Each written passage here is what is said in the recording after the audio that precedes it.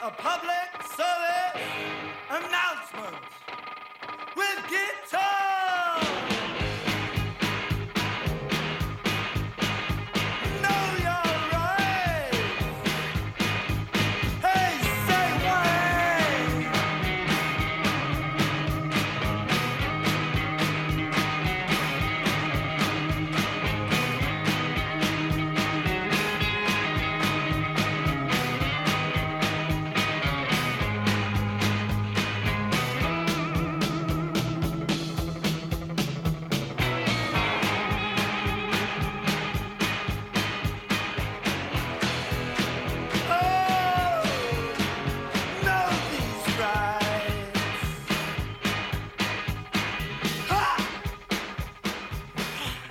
Ciao Beppe. Ciao Davide, siamo tornati, il futuro non è scritto. Che felicità ragazzi. Ragazzi. È Halloween, è la festa dei morti, bisogna stare qui. È vero.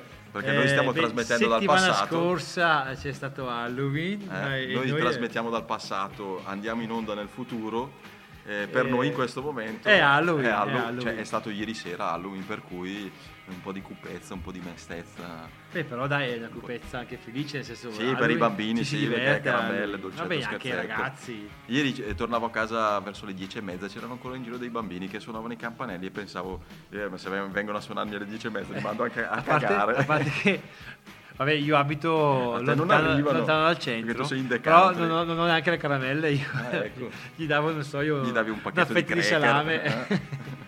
Un panino col salame, E insomma è Halloween, per noi è il 1 novembre.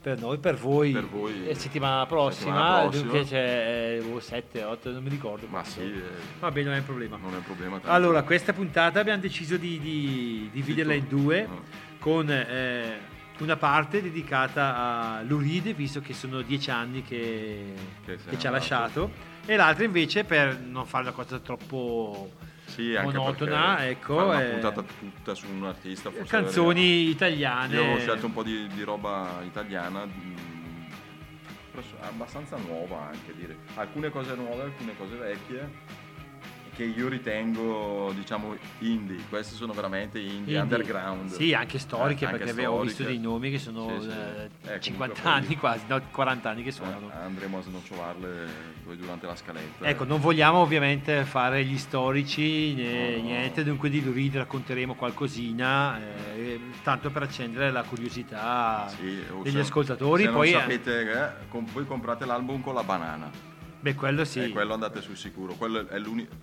Un paio di album, un paio di. Ce l'hanno tutti. Di consigli li possiamo dare. No. Comunque, partiamo ovviamente con Luride. Luride nasce a New York, vive a Brooklyn fino a una certa età, poi si trasferisce a Freeport, a pochi chilometri dal centro. Che pagava di meno l'affitto. Questo non lo so, può anche essere. E lì conosce ovviamente la musica, nel senso è nella sua stanza, c'ha la sua radiolina, conosce il rock and roll, tra l'altro questa esperienza la canterà poi coi Velvet nella canzone rock and roll, però è un ragazzo tormentato dalla sua identità sessuale, molto ansioso, ma anche un po' depresso, socialmente apatico, diciamo, e i suoi genitori sono preoccupati, tanto è vero che diciamo, questo ragazzo dove lo mandiamo? Dove lo mandiamo? No, sono preoccupati anche perché loro sono molto cattolici, penso di origine ebrea, dovrebbero essere ebrea, e di conseguenza vorrebbero recuperare questo ragazzo, lo vorrebbero normale tra virgolette, perché in realtà lui non è che ha niente. E gli fanno, all'epoca si usava, fanno delle sedute di elettroshock, è vero, e questo gli rimane, aumenta la cupezza di Luride. Niente, comunque forse da lì gli hanno stimolato ancora di più il genio. Può anche essere la sua fortuna che appunto c'ha la musica come musa, incontra John Cale e dice formiamo un gruppo. John Cale è un gallese in America per una borsa di studio, ha studiato con la Monty Young, musica musica d'avanguardia. Musica d'avanguardia, mettono insieme questa anima di avanguardia e di rock and roll che è Luride, tra l'altro ottimo scrittore, tanto è vero che il suo professore dell'università gli ha detto lascia stare il rock and roll, Vai avanti a fai, scrivere, no? fai poesie, vai avanti a scrivere. Lui ama rock and roll E mischia magari un po' queste e due fonda cose. i Velvet Underground. E partiamo con una canzone di Velvet Underground. Dall'album da con Waiting con la banana, banana, Velvet Underground del 67, I Waiting for the Man.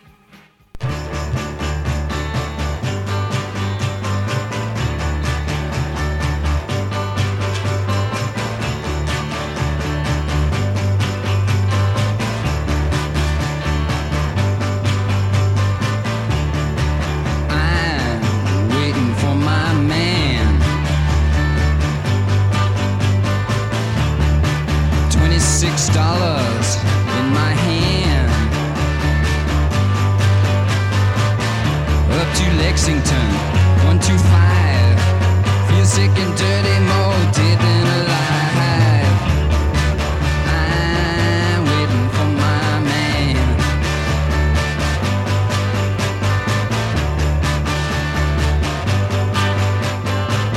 Hey white boy, what you doing uptown?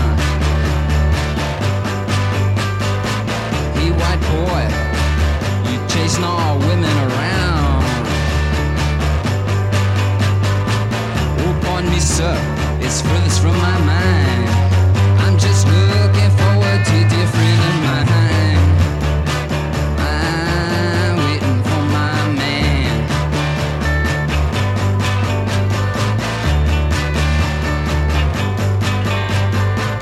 He comes, he's all dressed in black. He wore shoes and a big straw hat. He's never early, he's always late. First thing you learn is that you always gotta wait. I'm waiting for my man. All working now.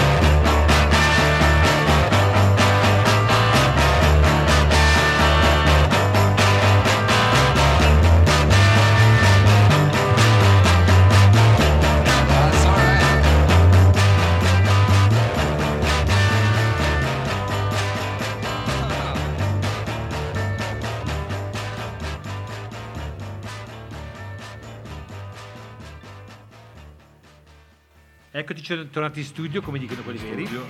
In studio in the country. Beh, comunque I waiting for the man, cioè sto aspettando il mio uomo, che era lo spacciatore, nel 67, diciamo l'estate dell'amore, quando tutto il mondo cantava amore e pace, i Velvet cosa cantavano? Droga, morte, e infatti non ebbero successo. Vendettero nei primi 5 anni dell'album, se non sbaglio, vendettero 30.000 copie, che adesso sembrerebbero tante, ma all'epoca, soprattutto in America, non era niente. Era meno di un disco di nicchia quasi. Era proprio veramente underground. Underground, sì, infatti, anche se underground non vuol dire la metropolitana, ma underground sotto te, cioè era un nome tratto da un libro di sadomasochismo, underground inteso come vita agli estremi, diciamo. Gli estremi, sì, infatti. Passiamo all'Italia. Siamo all'Italia. Io avevo scelto, siccome era uscito il disco nuovo di Motta, e avevo scelto sto pezzo qua nuovo di Motta, dell'album ma non dirlo neanche, l'ultimo album di Motta, che La musica è finita, si chiama. Sì. E il pezzo si chiama Per non pensarci più. Secondo me questo album è tornato perché dicono che è tornato in forma. I primi 2 album a me sono piaciuti molto, sinceramente. Sì. L'ho visto anche 2 o 3 volte al vivo. Il terzo, cioè quello precedente a questo, sinceramente proprio non mi ha fatto impazzire. Le recensioni dicono che sia tornato in forma, smagliante come all'inizio. Però io non ho ascoltato ancora tutto l'album, ho ascoltato 2 o 3 pezzi per sceglierne uno da mettere. Questo mi piaceva in modo particolare, anche perché mi ricordava altre cose già sentite, però riviste a modo suo. Vai. Niente, ascoltiamo Motta. Motta, per non pensarci più.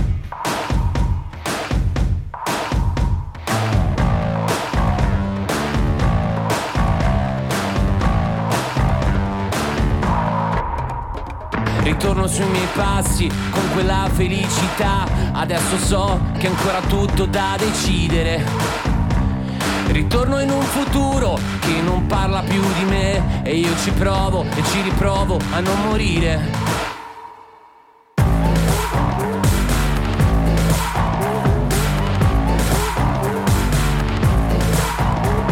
Sarà che non ho più voglia, devo uscire dal mio modo di pensare. E poi Roma è una città che ho già tradito, perché non ci sono nato. E ora balliamo sui problemi che poi non risolvo mai, sulla coerenza che mi ha ucciso, per non pensarci più.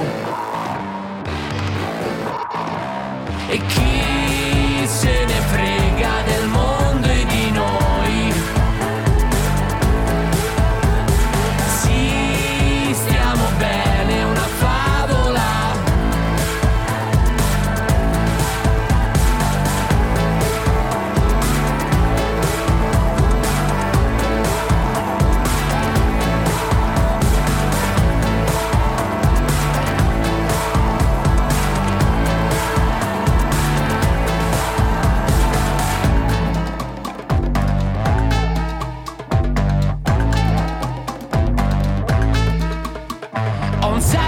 Occasioni per sbagliare, di scuse per restare. Fanculo a questa musica che cerca una ragione per un dolore in più. L'ho fatto troppe volte e non è servito a niente. Io cerco solo un modo per pensare a come non pensarci più, a non pensarci più.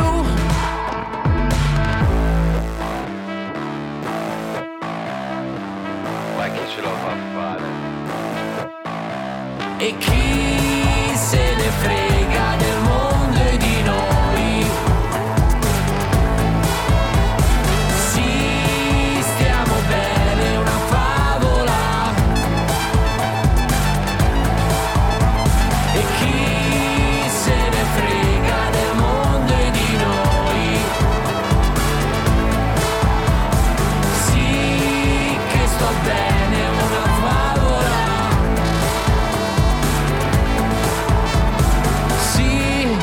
Che sto bene, una favola.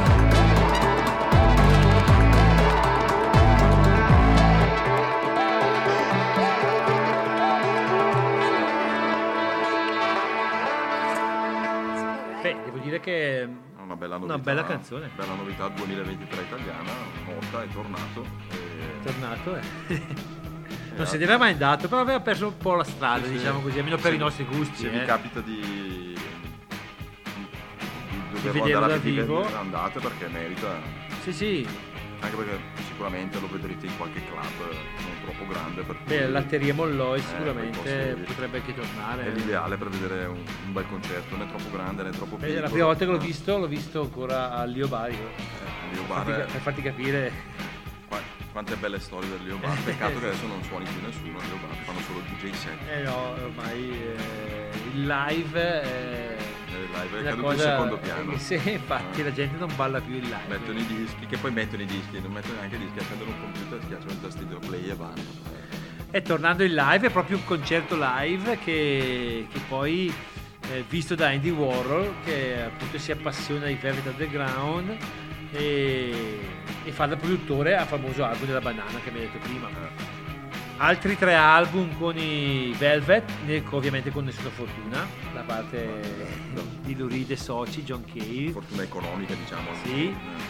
Non sto qua a raccontarvi che John Cage già al secondo album esce per divergenze artistiche, va avanti, Lou Reed molla anche Andy Warhol, va bene, andate poi voi a scoprire la storia che è scritta dappertutto. Diciamo che dopo l'esperienza Velvet lui decide quasi quasi di mollare la musica e tornare a fare il poeta, come gli avevano detto. Torna addirittura a casa dei suoi genitori per farti capire, e lavora anche un po' con suo padre che ha, non mi ricordo che ditta abbia, però qualcosa di revisioni fiscali. Niente, succede che comunque la chitarra lo chiama ancora il richiamo della musica è forte, e frequentando i posti, cioè i salotti artistici di poeti, incontra uno che ha contatti con un altro della RCA, un'etichetta che ha appena messo sotto contratto David Bowie, e fa conoscere appunto Lou Reed, che già comunque lo conoscevano perché i Velvet sono tra i gruppi insieme ai Beatles forse i 2 gruppi più importanti della storia del rock, a mio parere, più influenti. Sì, che hanno influenzato tutti i gruppi a venire dopo. Se voi ascoltate Sonic Youth o qualsiasi altra musica che deriva un po' dal noise, sicuramente i Velvet sono stati i maestri. E grazie a David Bowie nel 72 fa il suo album più famoso, Transformer, e tiriamo fuori la traccia anche quella ancora più famosa. Io penso che Walk on the Wild Side io la conoscevo già appena nato, nel senso che era di quel du che è una di quelle canzoni che almeno per la nostra generazione la conosci anche se non sai chi l'ha scritta, anche se non hai l'album, anche se non hai l'album non sai che dici, cazzo, questa canzone qua io l'ho sentita ancora. Sì, è come per noi tante non so, canzoni della musica italiana legate alla nostra infanzia, che magari a furia di ascoltarti, prendi la canzone di Battisti o di Dalla e ti dici questa qua io l'ho sentita quando eri giovane, la conosco perché è rimasta nei tuoi ascolti, e poi salta fuori e dici che cavolo è di Lou Reed, vai a ascoltare la discografia di Lou Reed e è completamente diversa. Andiamo con Walk on the Wild Side, Lou Reed. Ascoltiamolo.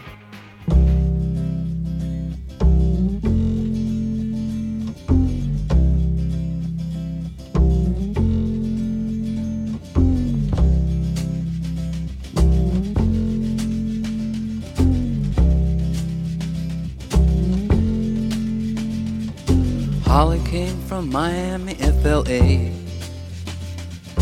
hitchhiked away across USA, plucked her eyebrows on the way, shaved her legs, and then he was a she. She says, hey babe, take a walk on the wild side.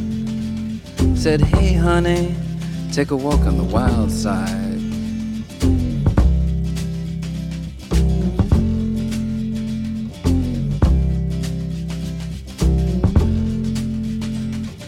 Candy came from out on the island. In the back room she was everybody's darling, but she never lost her head. Even when she was giving head, she says, hey babe, take a walk on the wild side. Said, hey babe, take a walk on the wild side.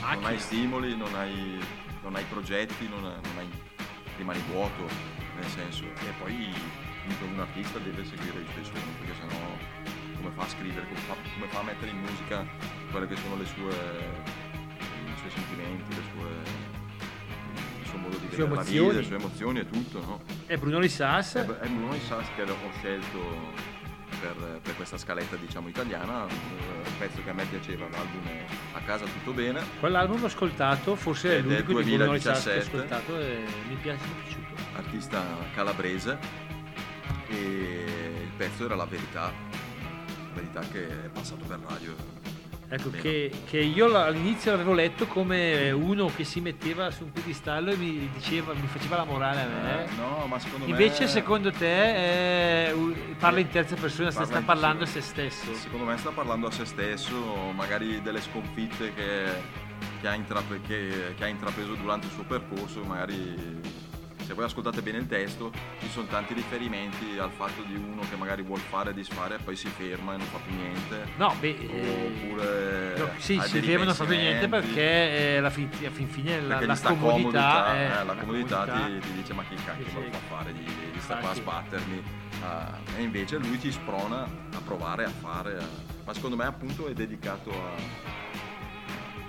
era partito intanto questo in sottofondo dal mio telefono, ma non si sentiva. Infatti stavo leggendo un po' il testo, secondo me è dedicato proprio a se stesso, però magari bisognerà chiedere telefoniamo a Bruno Rissà. Scusa, ma questo testo, perché se parla a me abbassa un po', vai giù del piedistallo e nel senso. Ma non è neanche secondo me un tipo troppo ma non credo egocentrico, perché poi lo vedo come una persona abbastanza tra le righe, umile, cioè una brava persona. Sei una brava persona, come dicevi. Bruno Rissà, andiamo ad ascoltarlo. La verità.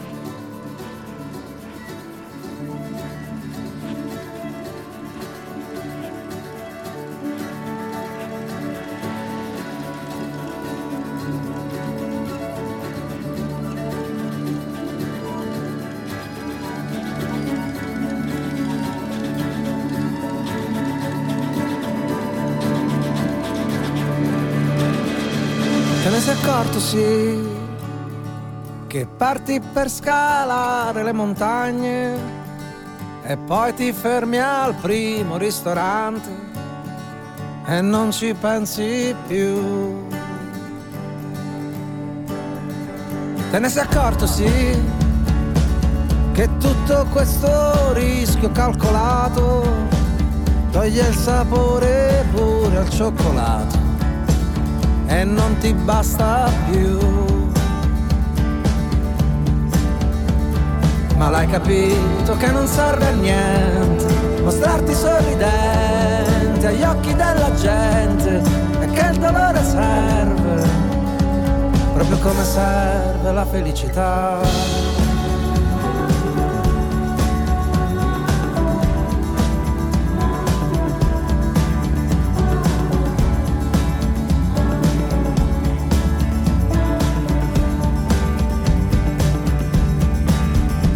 Te ne sei accorto sì che passi tutto il giorno a disegnare quella barchetta ferma in mezzo al mare e non ti butti mai.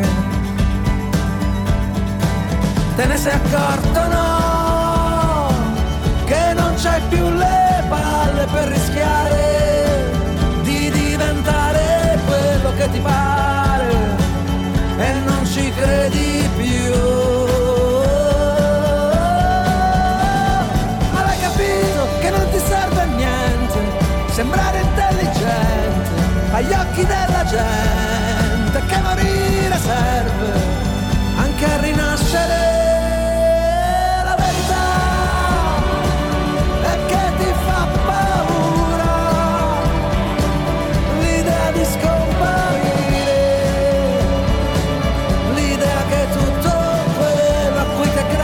prima o poi dovrà finire. La verità è che non vuoi cambiare, che non sai rinunciare a quelle 4-5 cose a cui non credi neanche più.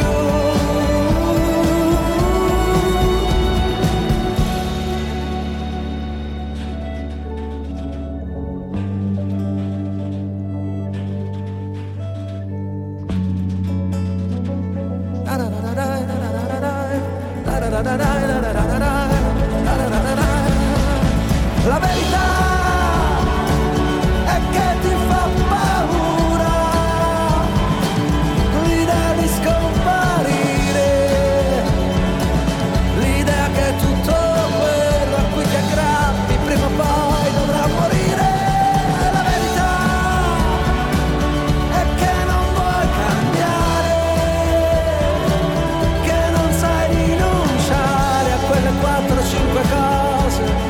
non credi neanche più.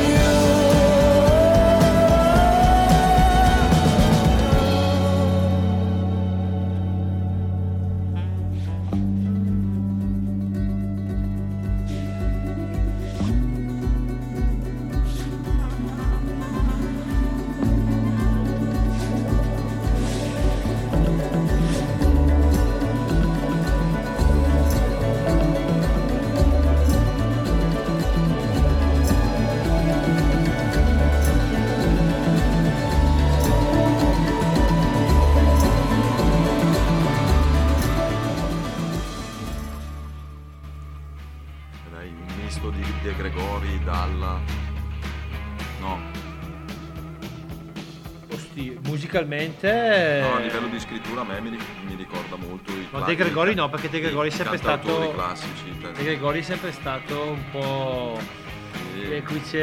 ermitico nei suoi testi, nel senso che a volte non capisci proprio che cosa voglia dire. Sì. Dalla è più ha cantato ancora di storie sì, però ricorda molto i cantatori anni 70 italiani, la scuola è quella, diciamo, e sì.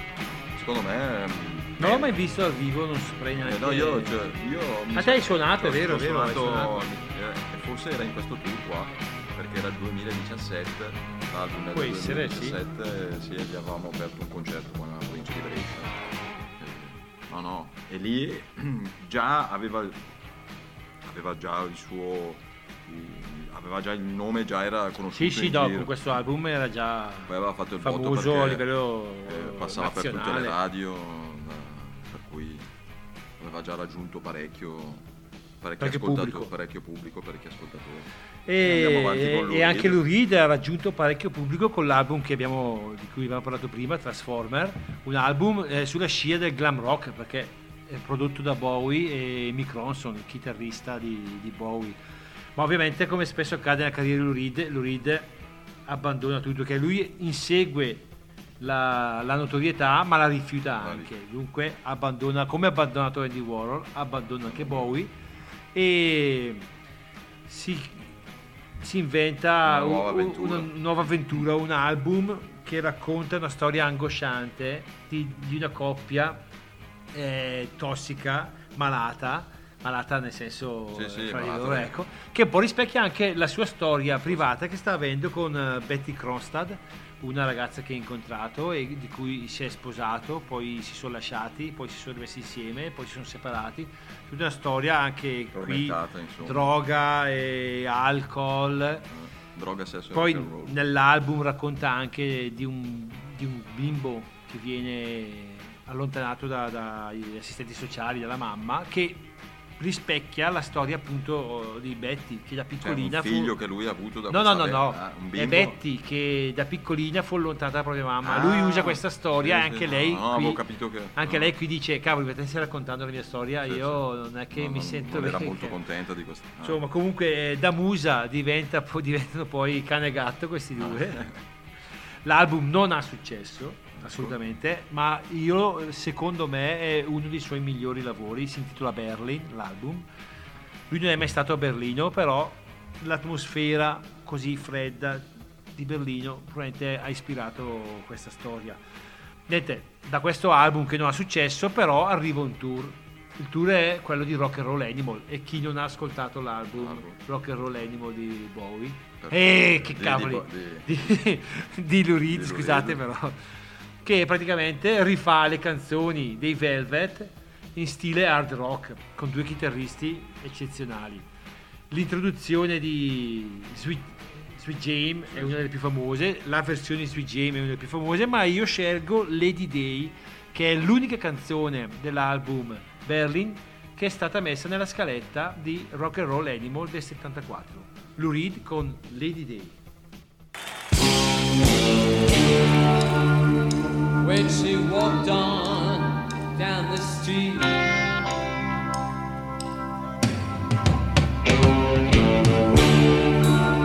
she was like a child staring at her feet.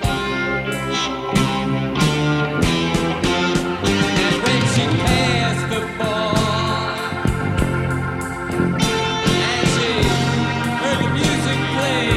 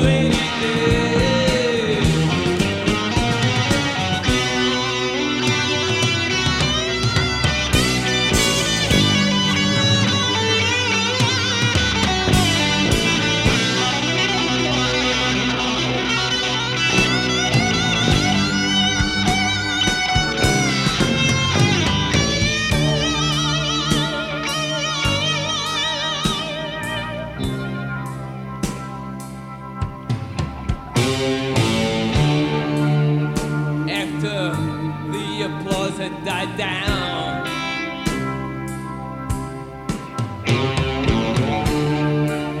and all the people had drifted away, she walked right out that door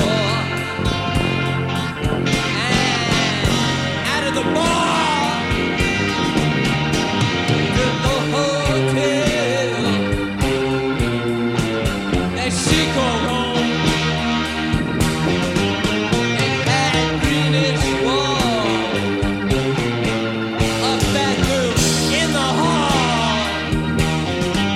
and I said no, no, no, no, oh please, please lady stay, no, no, no, no, no, no, no, no, oh lady stay, oh no, no, no, no, lady stay.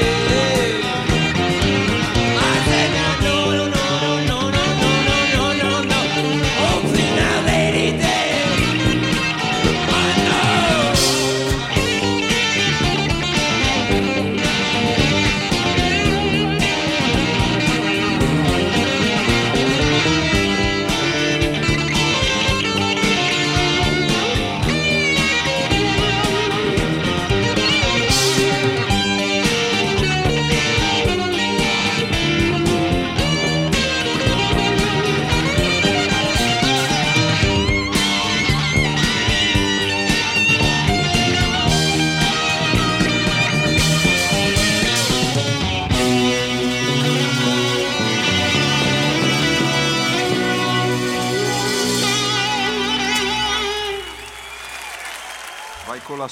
Vai con la solo. Oh ragazzi, state dietro perché mi rubate la scena, se no. Beh, sì. Anche perché appunto, come ti dicevo, i due chitarristi molto virtuosi a volte effettivamente rubavano la scena a Luridi e Luridi ragazzi, per un chitarrista bravo calmi. È facile rubare la scena al cantante. Beh, sì. E tanto i due facevano, uno si rimbalzavano la solo uno con l'altro. È vero, un altro chitarrista bravo secondo me è proprio Giorgio Canali. Ah sì, Giorgio Canali, che andiamo ad ascoltare adesso, una scaletta italiana, diciamo, Giorgio Canali. Italiano, già con l'ultima formazione dei CCP, sì, poi CSI. Sì, poi CSI, vabbè, adesso poi è in giro da solo, sua carriera solista. Con una band che si chiama Rosso Fuoco. Il nuovo album che è uscito appunto adesso, in questi giorni, no, forse un mesetto che sarà uscito adesso, non so, comunque un album nuovo. E sempre con il Rosso Fuoco, e si chiama Il Pericolo Giallo, e avevo scelto questa canzone che si chiama C'era ancora il sole. C'era ancora il sole, allora io ho ascoltato la canzone, ho ascoltato il testo, all'inizio sembrava che parlasse, ho detto per me questa qua l'ha scritta durante il Covid, perché tu ascolti il testo, invece no, dopo secondo me, ascoltando bene il testo, secondo me questa canzone parla degli abusi che ha fatto la polizia nel G8 di Genova. Ah, ok. Secondo me parla di quello. Della Diaz. Di tutti i pestaggi che ci sono stati da parte della polizia. Però non lo so. Io voglio anche rimanere nel dubbio, perché uno poi le canzoni le interpreta come le vuole. Come tornando a De Gregori prima, che era un po' ermetico, lui non ha mai spiegato le sue canzoni, perché uno la deve interpretare come vuole. Ma è giusto così, nel senso, ognuno ci vede quello che vuole, il bello quello delle canzoni. Infatti, prima mi dava un'idea di una cosa, poi mi si è spostata completamente. Beh, come la canzone prima di Lou Reed, Lady Day, che Lady Day è il soprannome di Billie Holiday, però la canzone potrebbe parlare anche di Caroline, la protagonista dell'album Berlin, dove nella sua vita, diciamo, di merda, l'unico momento di gioia è quando sale sul palco a cantare. Nel momento che finisce di cantare torna nel suo mondo, nel suo limbo, nel suo purtroppo bassifondi e disperazione.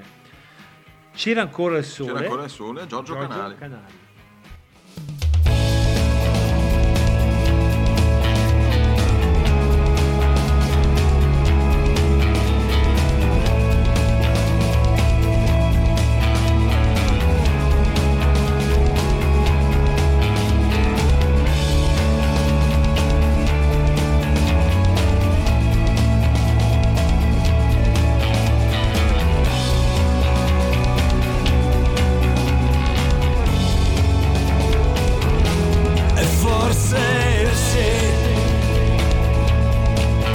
c'era il sole, di sicuro so che si tornava a respirare e si ballava, sì, ci si poteva baciare, eravamo noi di nuovo, noi con la libertà di parlare, forse sì, c'era ancora il sole, non ricordo bene chi c'era, chi non c'era, si parlava d'amore, poi arrivano lì, cominciano a menare, ma quale squadrismo, quale terrore, non c'è da gridare al lupo, dice il telegiornale. C'era ancora il sole, c'era molta rabbia e tanta gente che era lì a guardare. Poi chissà come iniziano a volare lacrimogeni, sassi, pugni, calci, ogni altra forma di amore universale. Poi c'era ancora il sole, se ricordo bene si parlava di pace, di come si usa un fucile. Poi arrivano lì, iniziano a sparare, come foglie d'autunno si comincia a cadere.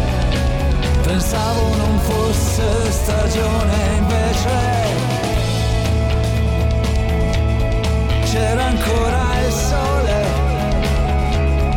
non ricordi bene chi c'era, chi non c'era e qual era il tuo umore.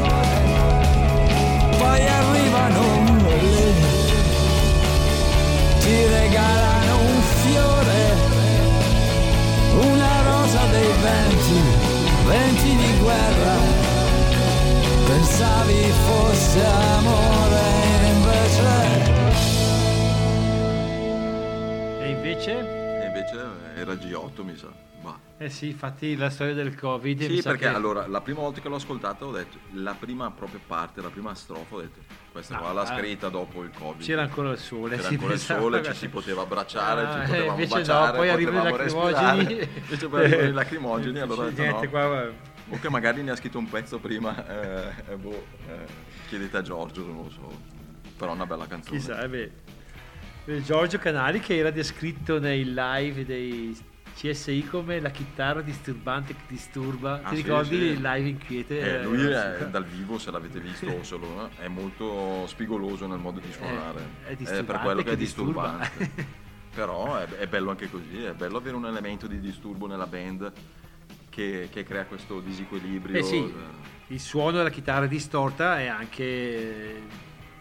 Sì, poi anche come Pane dei Velvet e di Luride. Dipende poi dal genere che fai. Non so se ti ricordi un primo maggio, quando ancora si poteva chiamare concerto del primo maggio, quello perché adesso è una sorta di vetrina, ecco, che come headliner c'era appunto Luride che è salito sul palco. Io l'ho visto sul palco, lui e la sua chitarra distorta. L'anno che e è basta. morto Ayrton Senna, 92-94. Io ero a Roma il primo maggio e c'era Luride. È salito sul palco lui e solo la sua chitarra distorta e si è messo a fare le canzoni che voleva lui. Infatti me lo mi ricordo che mi hai aperto una finestra. L'unico primo maggio a cui io sono andato è stato quello con Luride. Quello con Luride era l'anno che era morto Senna, sì. Lo stesso il giorno non mi ricordo se era morto alle prove o in gara. No, in gara, penso in gara. In gara? E comunque era il primo maggio del 92. Poi sì, 92-93, non più. Può essere. Non oltre. E ho visto anche Luride, cazzo, non me lo ricordavo. No, io Luride ho avuto la fortuna di vederlo a memoria 3 volte. Tutti i bellissimi concerti, soprattutto l'ultimo. A parte che poi talmente tanti concerti che abbiamo visto che poi magari tanti te li dimentichi anche. Infatti adesso questa finestra mi si è aperta parlando E parlando di live, proprio Rock and Roll Animal è annoverato tra i più grandi album rock della storia. Però ebbe anche un grande successo discografico, fortunatamente, perché dopo Berlin, anche perché sennò non guadagnava un cazzo sto povero Lou Reed, lui cos'è? Acclamato dalla critica, ma i soldi poi per campare. Lui cos'è che fa? Come lasciò Andy Warhol, come lasciò David Bowie, lui ovviamente lascia successo, nel senso che non segue quel filone. Sì, lui non ama il successo. E fa un album, Sally Can Dance, che è un po' raffazzonato, tanto è vero che lui, che vendette anche un bel po' sulla scia di Rock and Roll Animal, tanto è vero che lui dice più faccio schifo e più vendo. Se il prossimo album non ci sarò, arriverò al numero 1. Per farti capire, lì ancora per non so, per deridere la critica oppure i fan o chi che sia, ci piazza anche un album, Metal Machine Music, un doppio album, solo di musica distorta, noise, flashback, overdub, rumorismo, cacofonie, c'è roba del genere che io penso che l'abbiano comprato in 2 e quei 2 lì forse l'hanno anche restituito perché non lo volevo più ascoltare. Ma tornando ai Sonic Youth e altra roba, fu un album, è stata ispirazione al noise. Niente, lascia la sua ragazza Betty, quella di lui che canta in Berlin, e incontra Rachel. Va a convivere, Rachel è un trans, infatti lui, a differenza di Bowie che giocava sulla sua identità sessuale, lui invece è tormentato. Non sa neanche lui, diciamo, non sa neanche lui da che parte andare. Vive con Betty e questa qua fa da musa, lo tranquillizza e ne esce un album tra i più belli, anche se è un album diciamo secondari della carriera, che è Coney Island Baby, racconta sempre di New York. Coney Island, appunto, quartiere di New York. Questa è Charlie's Girl del 76, che parla appunto anche della sua infanzia. Minchia, Coney Island.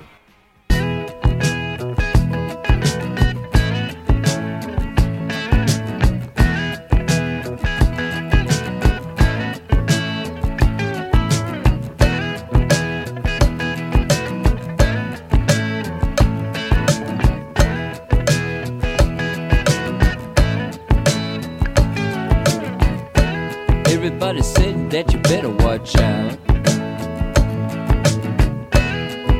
Man, she's gonna turn you in. And me, you know that I thought I lucked out. And now look at the trouble that I'm in. You know, you better watch out for Charlie's girl. Watch out for Charlie's girl. Watch out for Charlie's girl. Watch out for Charlie's girl.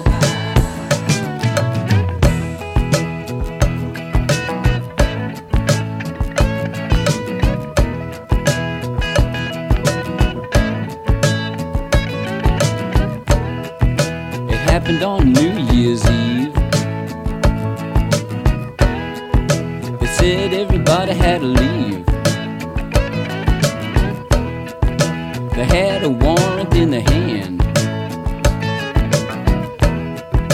They wanted to bust the whole band. I said if I ever see Sharon again, I'm gonna punch her face in. You know you better watch out for Charlie's girl. Hey now man, watch out for Charlie's girl. You know she'll turn you in. Watch out for Charlie's girl. Watch out for Charlie's girl. She'll turn you in, you better, watch out, you better. Watch out, you better.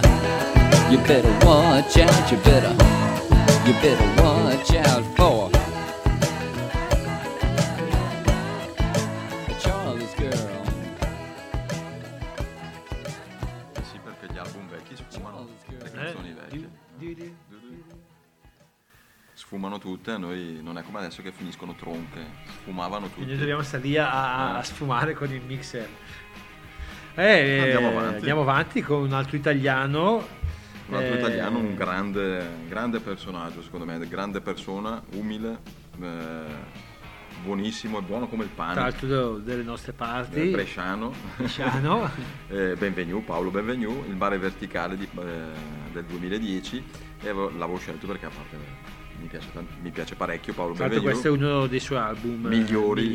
Da lui da solo, diciamo, non con gli scisma, e mi è dispiaciuto di non averlo rivisto perché a agosto ha suonato a Bergamo al Festival Station, lì come si chiama, quel festival che fanno sempre tutte le estate. Però secondo me Paolo Benvenu è uno dei migliori in assoluto come cantautore, come persona, anche come... se non lo conosciamo effettivamente, sì, no, però come si pone sul palco. Io un po' l'ho conosciuto, un po' l'ho conosciuto perché ci ho avuto a che fare quando suonavo con i Divelta.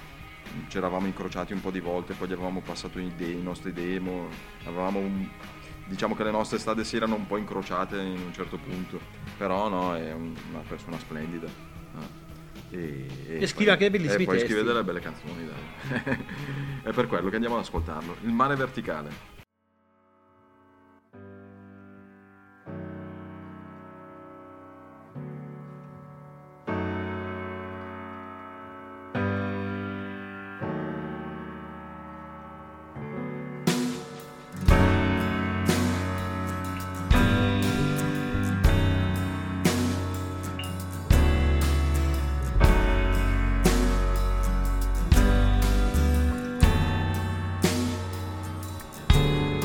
Scavare a mani nude nella terra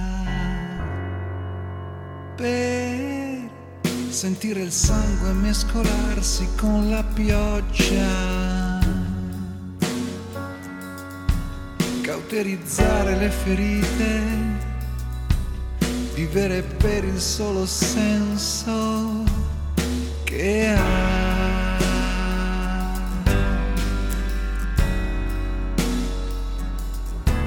Come nuotare in un oceano congelato per sentire il cuore che ti esplode dentro il petto,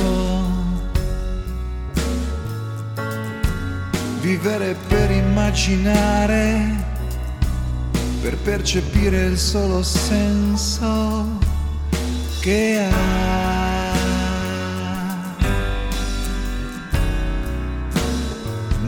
Io lascio che le cose passino e mi sfiorino,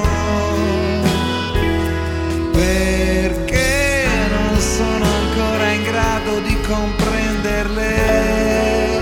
Io lascio che le cose passino e mi sfiorino, perché non sono ancora in grado di comprenderle. Che le cose passino e mi sfiorino.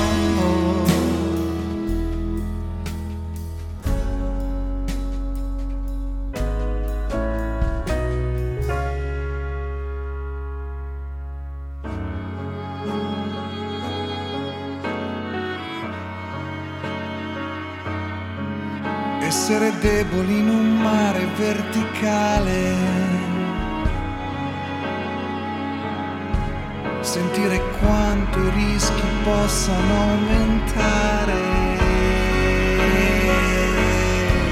e odiare per sentirsi vivi, per percepire il solo senso che ha.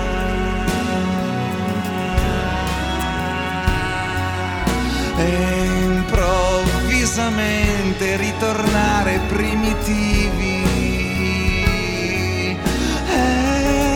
essere comici e tornare primitivi, e bere il sangue del nemico solo per gustarne la diversità.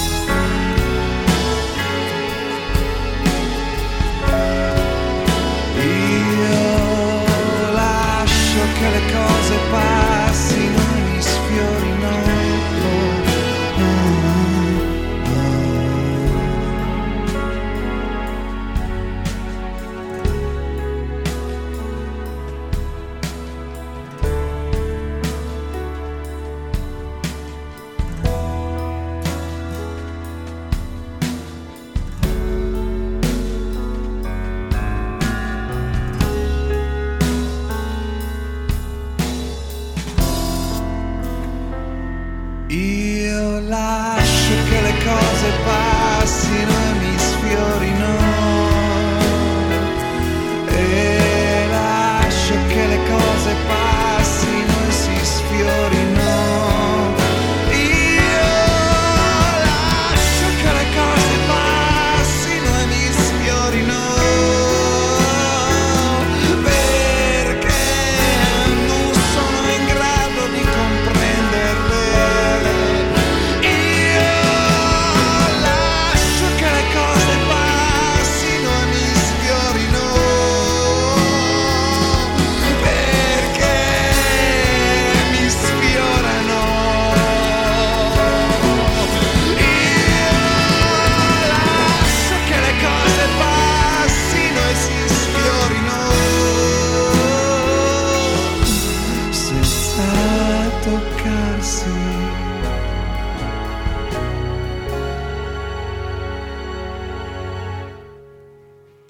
Bello, bel Molto pezzo. bello.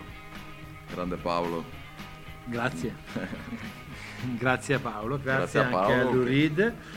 Andiamo avanti con la nostra brevissima storia, proprio fatta di Sì, frammenti. qualche accenno. Niente, eravamo fermati a Coney Island Baby. Tra l'altro Coney album, anche questo, con un notevole successo. Da lì in poi Lou Reed fa alti e bassi, scrive... Diciamo che sta cercando un suono tutto suo, un modo per registrare i suoni, per trovare un sound che tocca il cuore dell'anima. Ci metterà una decina di anni, con album più o meno riusciti. Tra quelli riusciti c'è sicuramente Street Hustle oppure The Blue Mask, dedicato al suo vecchio professore, quello che gli diceva fai il poeta. Fai il poeta che lascia stare il rock and roll. E anche roba molto diciamo non un granché come Mistral o altri album degli anni 80. Arriva nell'82 comunque che mette insieme tutta la sua esperienza sonora e esce un album dedicato a che cosa? Vabbè, a New York. Sempre a New Come York, si intitola l'album? Gira, rigira. Come si intitola l'album?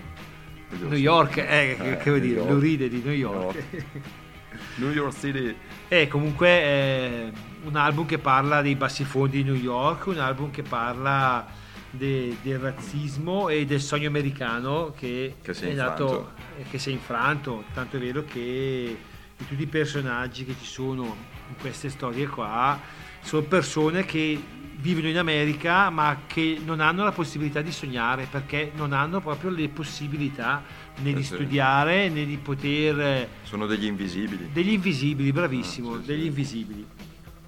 Tornando al discorso sonoro, lui dichiara poi nelle varie interviste dicendo non puoi battere chitarra, basso e batteria. Cioè per lui sono... il suono perfetto. È il suono perfetto, che devo dirti. Questa è Dirty Boulevard, appunto parla di Pedro, questo ragazzo che vorrebbe lasciare la sua strada sporca da Dirty Boulevard, ma non può perché dove cazzo non cioè, può perché non ha i mezzi non ha i mezzi e niente. Dirty Boulevard, Lou Reed.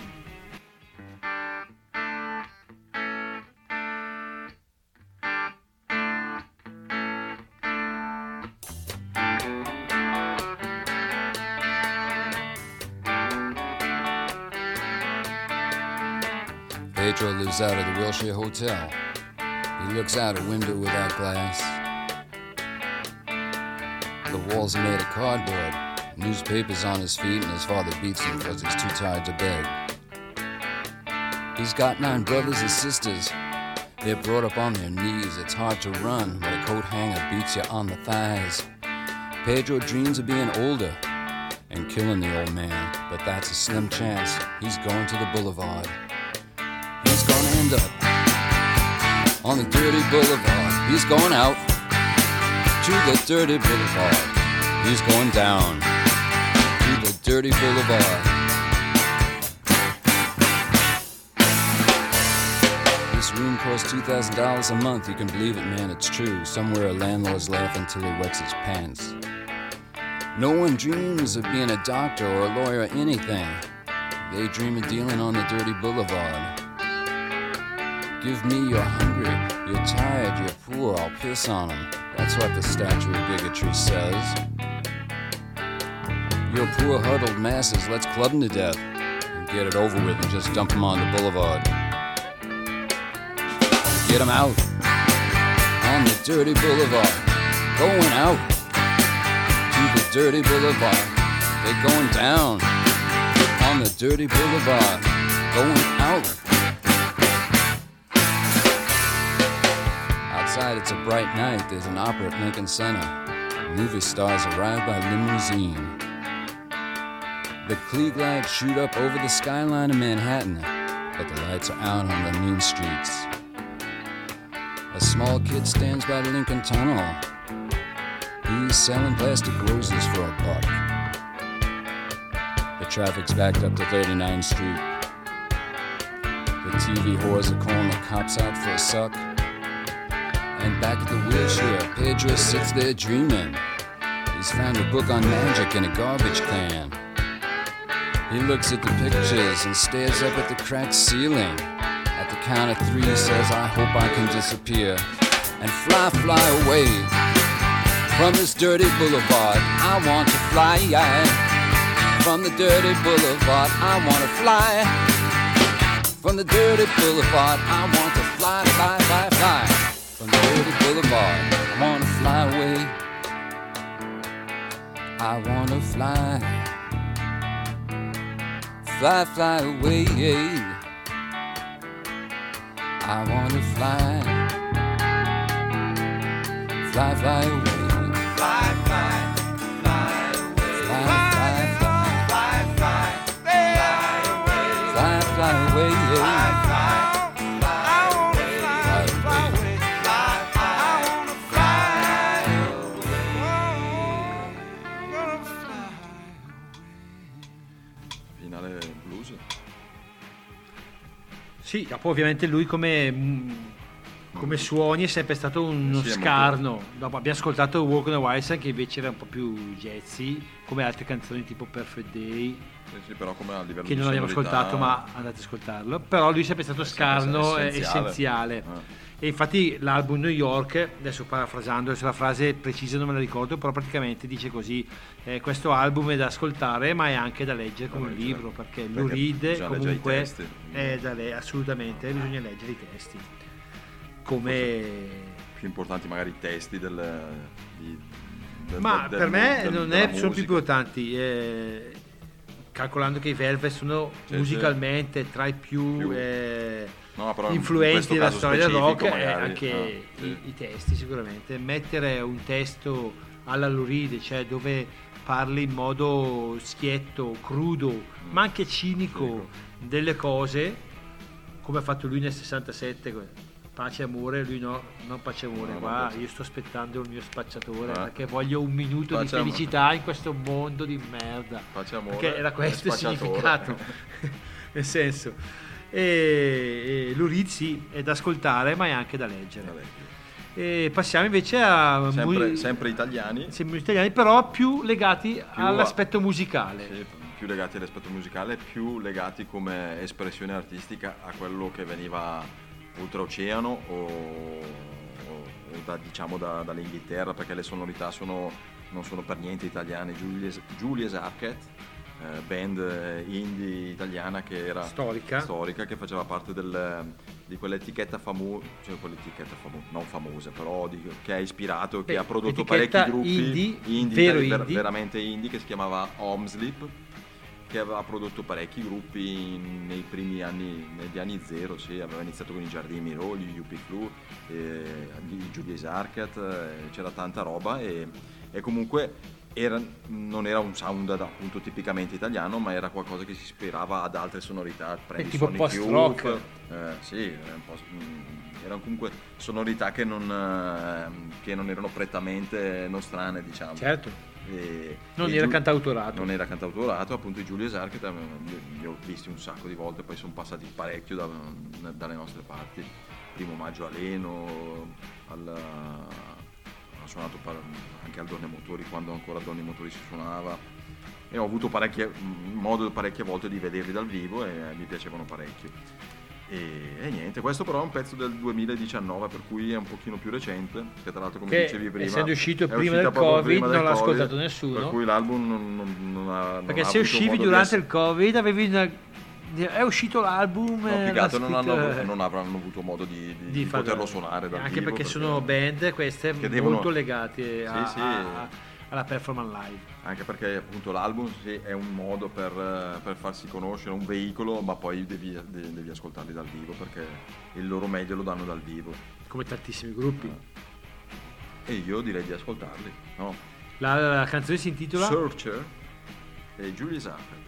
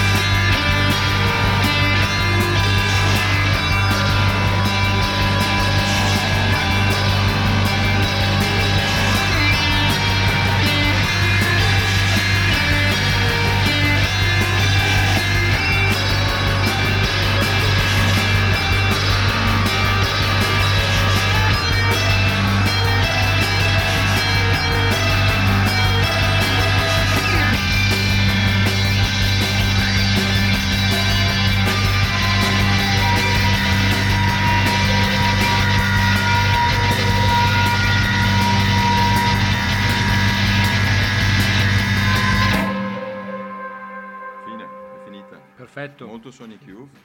Eh sì, molto Velvet Underground. Vedi che gli ha ispirati Torna l'album tutto, con la banana. Il nostro Lou Reed adesso ha un contraccolpo perché muore Andy Warhol. Per cui... Tanto per una stupidaggine ha un intervento. Ah sì, è vero, Muore, perché lui era aspetta, stato... in realtà aveva muore avuto prima dell'album New York. Mi sembra che aveva avuto un'infezione alle vie urinarie. Ha fatto un intervento sì. Una volta tornato a casa penso che abbia fatto infezione, adesso non Sì. so, setticemia, non so che cosa è successo, adesso non mi ricordo, però per via di questo intervento purtroppo ci ha lasciato le penne. Tra l'altro uno come lui avrà chiamato il miglior dottore Cioè, Anche perché in America se non hai la... appunto. Anche se una volta sanitaria. ho visto, ho stato a vedere una mostra di New York e la ragazza che presentava la mostra ha detto che Eddie Warhol era un po' taccagno. tirchio, sì, No, è vero. Era un taccagno, riceveva anche un librettino dove segnava tutte le sue spese, tutto, perché era proprio molto legato sulla Factory e tutto, ed era molto tirchio. Legato ai soldi. E muore Lou Reed, ma allo stesso tempo... No, muore Lou Reed. Ma prima ho detto Bowie, adesso... tanto sono morti tutti, per cui... È morto anche lui, sì, purtroppo 10 anni fa ci ha lasciato. Siamo su ADMR, Rock Web Radio. Il futuro non è scritto. E niente, ma ha anche due amici che nel giro di un anno, tra aprile e aprile, come recita... sai che ho cambio di stagione, come i vecchietti se ne vanno. Come recita nei testi dell'album Magical Lost, lasciano questa terra per via di un cancro. Lui scrive questo album nel 92, dove appunto cosa fa? Un po' ragiona sulla vita, ragiona sulla morte, ragiona l'inevitabilità della morte. Ma c'è anche momenti di rabbia per non accettare queste morti qua, per non le vuoi accettare. E insomma, niente, è un album secondo me bellissimo. Tra l'altro lui o la casa discografica, non so chi decise, mise nel libretto le traduzioni, cosa più unica che rara, almeno in Italia e a quei tempi, dove c'erano i testi e anche traduzioni in italiano delle canzoni. Per cui misero le traduzioni in italiano, ma anche per, non so, usciva in Spagna, in spagnolo, infatti è un lavoraccio. E io ho scelto la canzone Sword of Damocles, Spada di Damocle, e mi piaceva anche perché l'inizio, che questo pezzo un po', questo pezzo strumentale un po' orchestrato, mi ricorda anche Disarm dei Smashing Pumpkins. Dopo la canzone va per i cazzi suoi, però nel 92 è facile che gli Smashing Pumpkins l'abbiano ascoltata. Ascoltiamo allora Lou Reed con la spada di Damocle. Vai.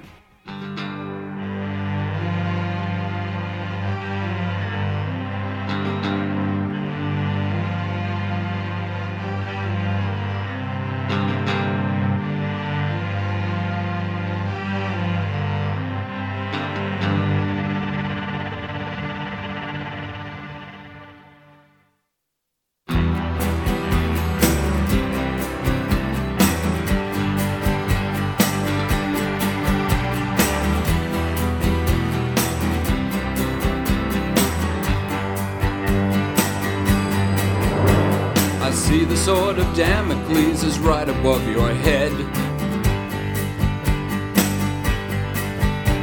They're trying a new treatment to get you out of bed. But radiation kills both bad and good, it cannot differentiate. So to cure you, they must kill you. The sword of Damocles hangs above your head.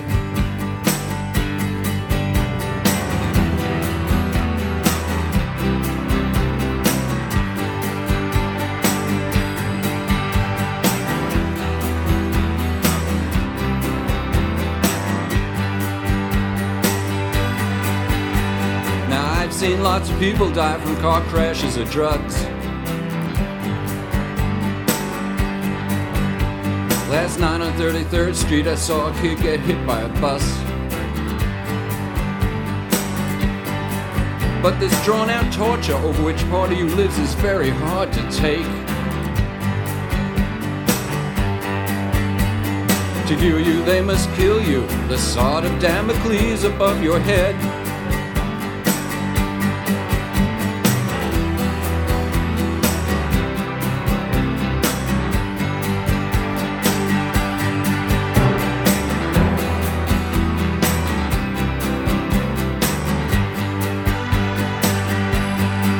That mix of morphine and dexedrine, we use it on the street. It kills the pain and keeps you up, your very soul to keep. But this guessing game has its own rules. The good don't always win. And might makes right. The sword of Damocles is hanging above your head. It seems everything's done that must be done from over here, though things don't seem fair. But there are things that we can't know. Maybe there's something over there. Some other world that we don't know about. I know you hate that mystic shit. It's just another way of seeing the sword of Damocles above your head.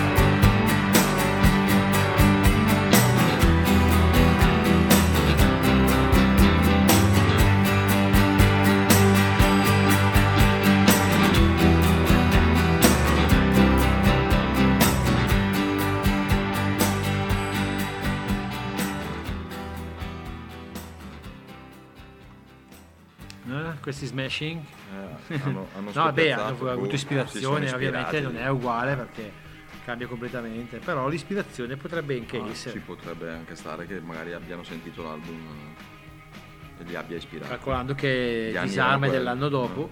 Sì, sì. Siamo giunti alle ultime due canzoni. E siamo in perfetto orario, Perfetto perché orario. con la scaletta. La Fare sì. due parole sul nuovo disco dei Beatles che è uscito oggi, no? È uscito oggi, ma in realtà è uscito sì, settimana scorsa.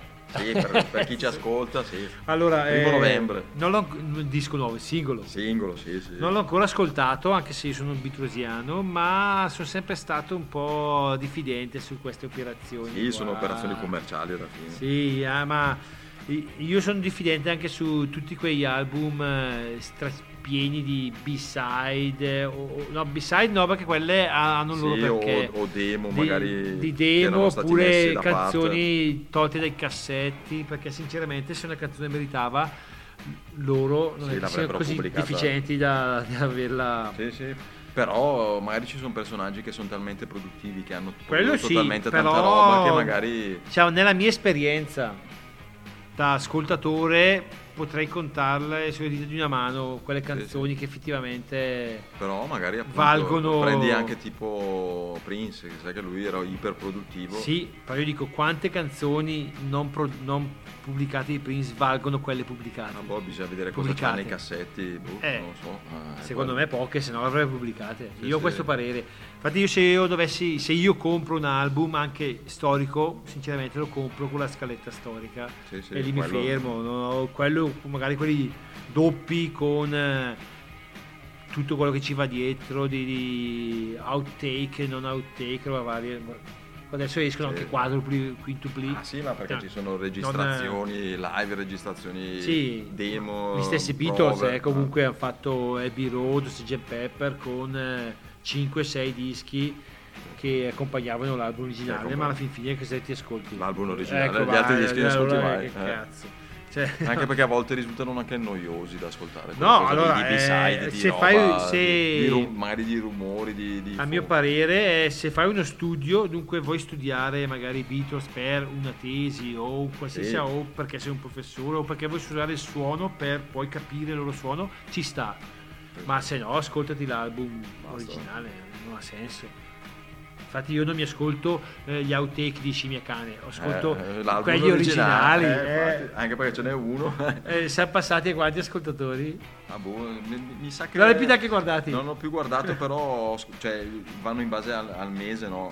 Agli ascolti mensili, per cui ogni mese ok, siamo il primo novembre. Resetta, cioè nel senso non è che si resetta, però vanno in base a mese per mese agli ascolti. Adesso a novembre, se a 0 bisogna vedere quanti. Sicuramente si saranno abbassati se non sono entrati nuovi fan. Ok, passiamo alla penultima canzone. Sì, anche perché questa dura molto. C'è il tassativo poi. Il tassativo dura molto quella lì. Se no ADMR ci bastona. Beh, è giusto così. È giusto dobbiamo così stare- perché bisogna essere professionali, stare nei Presentaci la tua ultima canzone. sì, qua altro gruppo del periodo dei Julius Arcade, UP Flu, sempre gruppi appartenenti, diciamo, alla scena indie italiana, indipendente, infatti l'etichetta è sempre la Homeslip, dove c'è in Giardini di Miro, come dicevo prima, e appunto quest'altra band che ho visto un sacco di volte e volevo proporvela e condividere con voi l'ascolto di questo pezzo e di questa band, che secondo me loro non sono più in giro, anche perché secondo me A una certa età. no, si sono sciolti, cioè Sì, scherzo. hanno smesso. Invece i Julius Arcade qualcosa prima del Covid, appunto, come dicevamo prima, l'avevano fatta, ma loro è una vita che non li sento più nominare. UP Flu con UP Flow, Drained by Demons, no, Demons, by Diamonds, scusate.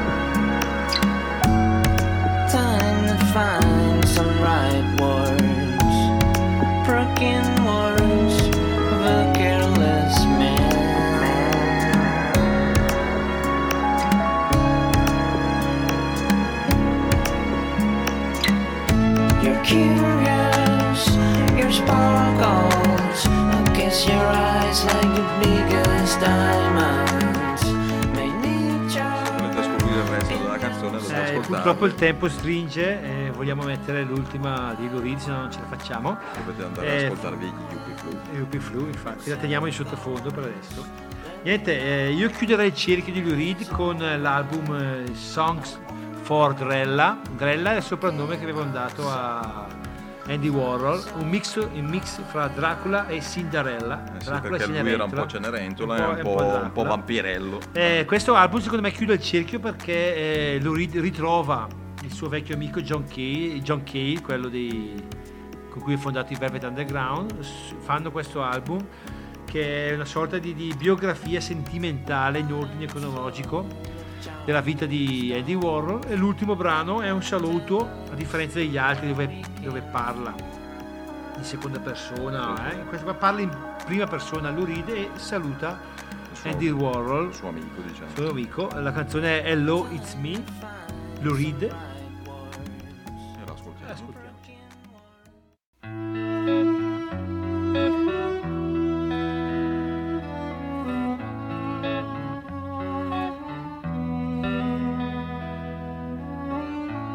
Andy, it's me.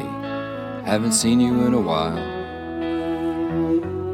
I wish I talked to you more when you were alive. I thought you were self-assured when you acted shy. Hello, it's me.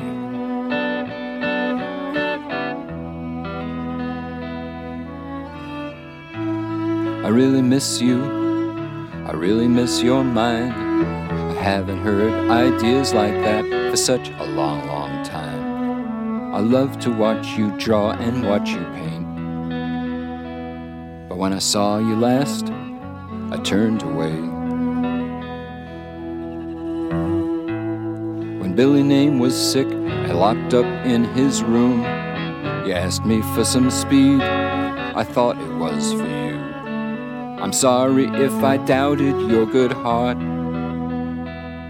Things always seem to end before they start. Hello, it's me. There was a great gallery show. Your cow wallpaper and your floating silver pillows. I wish I paid more attention when they laughed at you. Hello, it's me.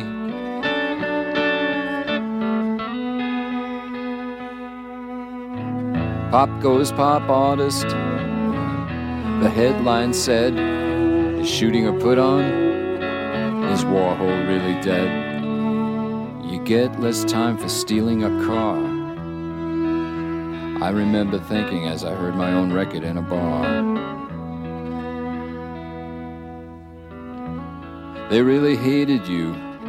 Now all that's changed. But I have some resentments that can never be unmade. You hit me where it hurt, I didn't laugh.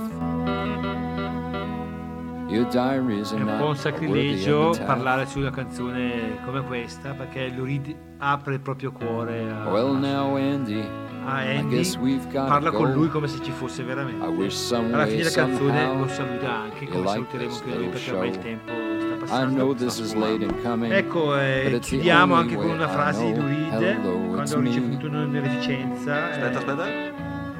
Good night, Andy. Vuoi farlo salutare bene? Goodbye. Niente, ecco, sentiamo ancora Lou Reed, la sua voce. Goodbye, Andy. E vi salutiamo anche noi. Salutiamo anche noi. Il Anche futuro non è scritto. una frase di Lou Reed che dice: l'arte è la cosa a cui ricorro io per sopravvivere. Mettiamo la sigla? Ecco, pensateci durante la settimana, metti la sigla e noi vi salutiamo a tutti. Ciao ciao! This is a public service announcement.